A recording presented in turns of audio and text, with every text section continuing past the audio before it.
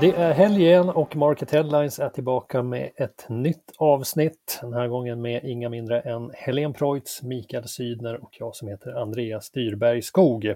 Idag har vi en liten nyhet om podden att berätta om också, men mer om det sen. Först så kikar vi lite på de hetaste artiklarna på market.se under veckan. Mest läst det var nyheten att Brothers till slut får en ny ägare.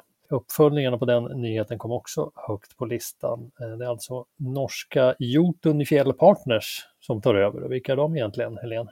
Ja, precis. Det är ett norskt investmentbolag som liksom har gjort det till sin specialitet att köpa upp sådana här bolag som befinner sig på randen till konkurs eller på något sätt i stressiga situationer som de själva uttrycker det. Och den här beskrivningen passar ju väl in på Brothers som har kämpat med röda siffror under många år, inte minst under pandemin. Jotun Fjell köpte ju upp Pagell, den här krisande dammodjekedjan för ett par år sedan, och de säger själva att det går bra nu och de går med vinst. Okej. Köpte de dem innan eller efter rekonstruktionen? Visst var de i rekonstruktion de också? Precis, det var väl efter rekonstruktionen. Okay. Det är stekhett att vara ett krisbolag. Eller hur? Då är man eftertraktad. Ja, exakt. Ja, så man hoppas kunna göra samma sak med Brothers nu, och förhoppningarna är höga. Inte minst hos nya vdn Kristoffer Englinde. Det tredje kvartalet i år så lyckades man ju faktiskt med konststycket att vända till svarta siffror. De har jobbat oerhört mycket senaste året med en rad åtgärder och städat precis hela bolaget och vänt ut och in på saker och ting, så att de förtjänar ju verkligen att hamna i en miljö där man tror på dem. Precis, och de fick ju beröm för den här städinsatsen just av Jotun Fjell som sa att de har gjort ett bra jobb liksom, så de har lagt grunden och nu så ska de in och finjustera lite. Ja, så de har ingen magisk formel, de här Jotun Fjell, för att vända bolag, utan de går in liksom när grovarbetet är gjort och liksom tweakar de sista parametrarna. Precis. En bra affärsidé. Så det är intressant där tycker jag att se just vad viktigt det är att hamna hos rätt ägare. Vi pratade om det tidigare, vilken resa Servera och Hemtex har gjort. Som ju liksom var notoriskt kända för totalt obefintlig lönsamhet och innan de lämnade ICA-sfären och numera blomstrar. Ja, där har vi Hemtex också med norska ägare nu för tiden. Det här innebär väl också att man får sätta punkt för retail-sagan R&B eller retail-rysaren kanske man ska kalla det snarare. För de byter ju helt inriktning nu. Det blir väl, vad var det, medicinteknik de skulle syssla med istället. Ja, precis. Och du har ju varit med i branschen ett tag, Mikael. R&B, det måste ju ha varit en följetong under hela din karriär. Ja, så har det varit ständigt. Det har varit rubriker om det ena efter det andra. Det är ju liksom alltid någonting som har stått i fokus som inte har fungerat så där optimalt genom åren. Det är väl kanske dags att man sätter punkt för det hela. Ja, nästa ämne då, också en koppling till R&B faktiskt. Magnus Håkansson lämnade ju R&B och blev vd för Mediamarkt. Snygg övergång där. Ja visst, du pratade ju med honom inför 15-årsjubileet här i veckan, Mikael. Och han hade ju en del spännande att berätta förutom att de fyllde moppe. Jo, det kom ju fram där då att som jag tror att de flesta känner till så har ju Mediamarkt en affärsmodell, och det har de ju haft sedan de kom hit, där alla varuhus drivs som egna bolag, där varuhuschefen har en viss andel och moderbolaget har en viss andel, och nu slås allt det här ihop till ett enda bolag.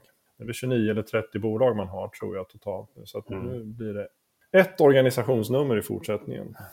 Det är ju rätt bra för oss som slipper sitta och räkna ihop allting varje år som vi brukar göra. Ja, men det är ju kul att se hur det går för de enskilda varuhus. Jo, där har det varit så tydligt genom alla år att de har ju gått med förlust, mer eller mindre allihop. Det är väl något som har poppat upp något år och visat svarta siffror, men det har ju varit en förlustaffär utan dess like. Men förutom att försvåra våra butiksgranskningar, vad är syftet med den här omstruktureringen? Ja, syftet är ju att jag har ju själv tyckt att den här har varit en lite konstig det är konstigt att har man ju tyckt att Mediamarkt under alla dessa år inte har lyckats få snurr på verksamheten på det sättet att man liksom faktiskt kan visa någon slags vinst något år. Jag tror att det liksom ligger någon slags litet systemfel i det här. Nu blir det ett bolag, det är som han säger själv, att nu kan de agera som en firma, de kan jobba mycket effektivare med gemensamma inköp, marknadsföring, kommunikation, rakt över alla funktioner utan gnissel och friktion. Jag tror att det där kommer att betyda jättemycket för effektivitet och lönsamhet. Bara det här också att de har haft problem med att fördela e-handelsintäkterna på de olika varuhusen också. Allting blir ju mycket enklare. Lite sent påkommet kan man tycka. Varför har de inte gjort det här förut? Nej, jag vet inte varför det har liksom tagit sån tid. Lite grann har man ju tänkt att det här borde kanske ha kommit lite tidigare då. Men man har ju haft olika fokus också. Det har varit tillväxt i många år och nu är det ju lönsamhet. Så att det är väl det som har drivit på då. Man skulle väl kunna se det som en förberedelse för en försäljning av hela Rasket också. Ja, du tänker så långt till och med.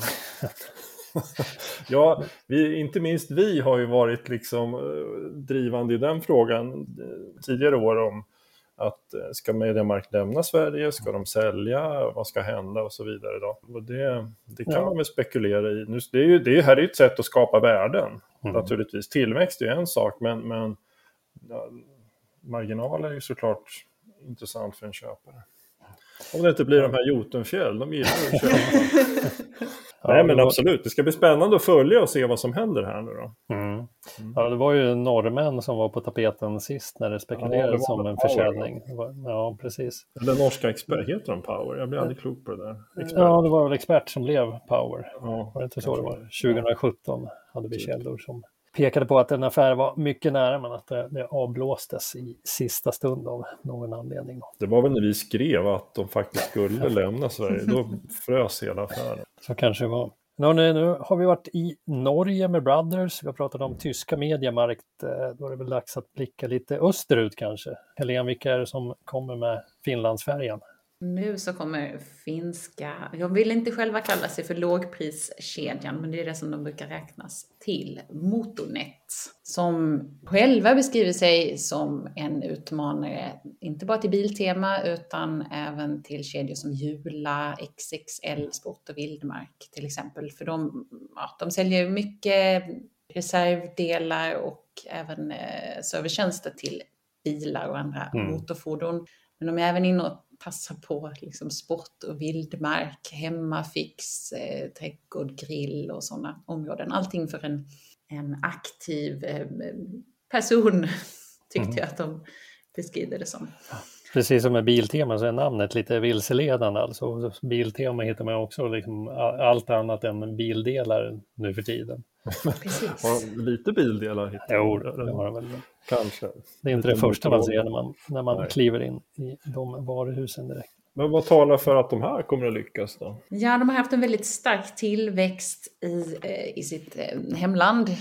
Inte minst sen de köptes upp av Broman Group, familjeägt företag. De har nu 40 varuhus i Finland. De satsar på 10 i Sverige inledningsvis under de 2 första åren. Men sen tänker man sig betydligt fler. Och det man pekar ut som USPen här, det är just det här unika sortimentet av de här produkterna som vi nämnde tidigare.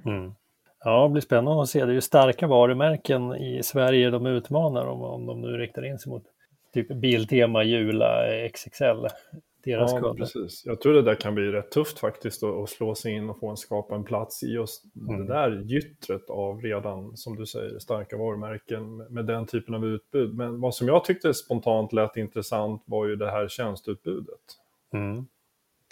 Precis, det var där lite av varje. Där har vi kanske en position att ta. Vad var det för typ av tjänster det handlade om? Alltså det var mycket, de här liksom traditionella bilservicetjänsterna som man kunde få på gammaldags bensinmackar. Men sen var det även andra typer av grejer liksom för vildmarksintresserade, att man kunde spinna fiskelinan och liksom få igång kunden. Där tror jag de kan möjligtvis ha en intressant lucka att fylla om man gör det bra. Det låter ju som att ekonomin kan bli utmanad här också. Mycket möjligt. Ja, det ska bli spännande att se vad som händer med Motornet på den svenska marknaden. Och det får bli sista ordet för Market Headlines den här gången. Och nästa vecka, då får ni hålla utkik efter podden en dag tidigare än vanligt. Jag vet ju att många liksom börjar helgen på lördagmorgonen med Market Headlines och nu får ni alltså möjlighet att kicka igång helgfirandet redan på fredag morgon om ni vill. Vilken grej, va? Det är ju helt sensationellt bra. Ja. Ja, med den bomben så önskar vi alla en trevlig helg. Vi hörs igen nästa fredag. Trevlig helg. Trevlig helg.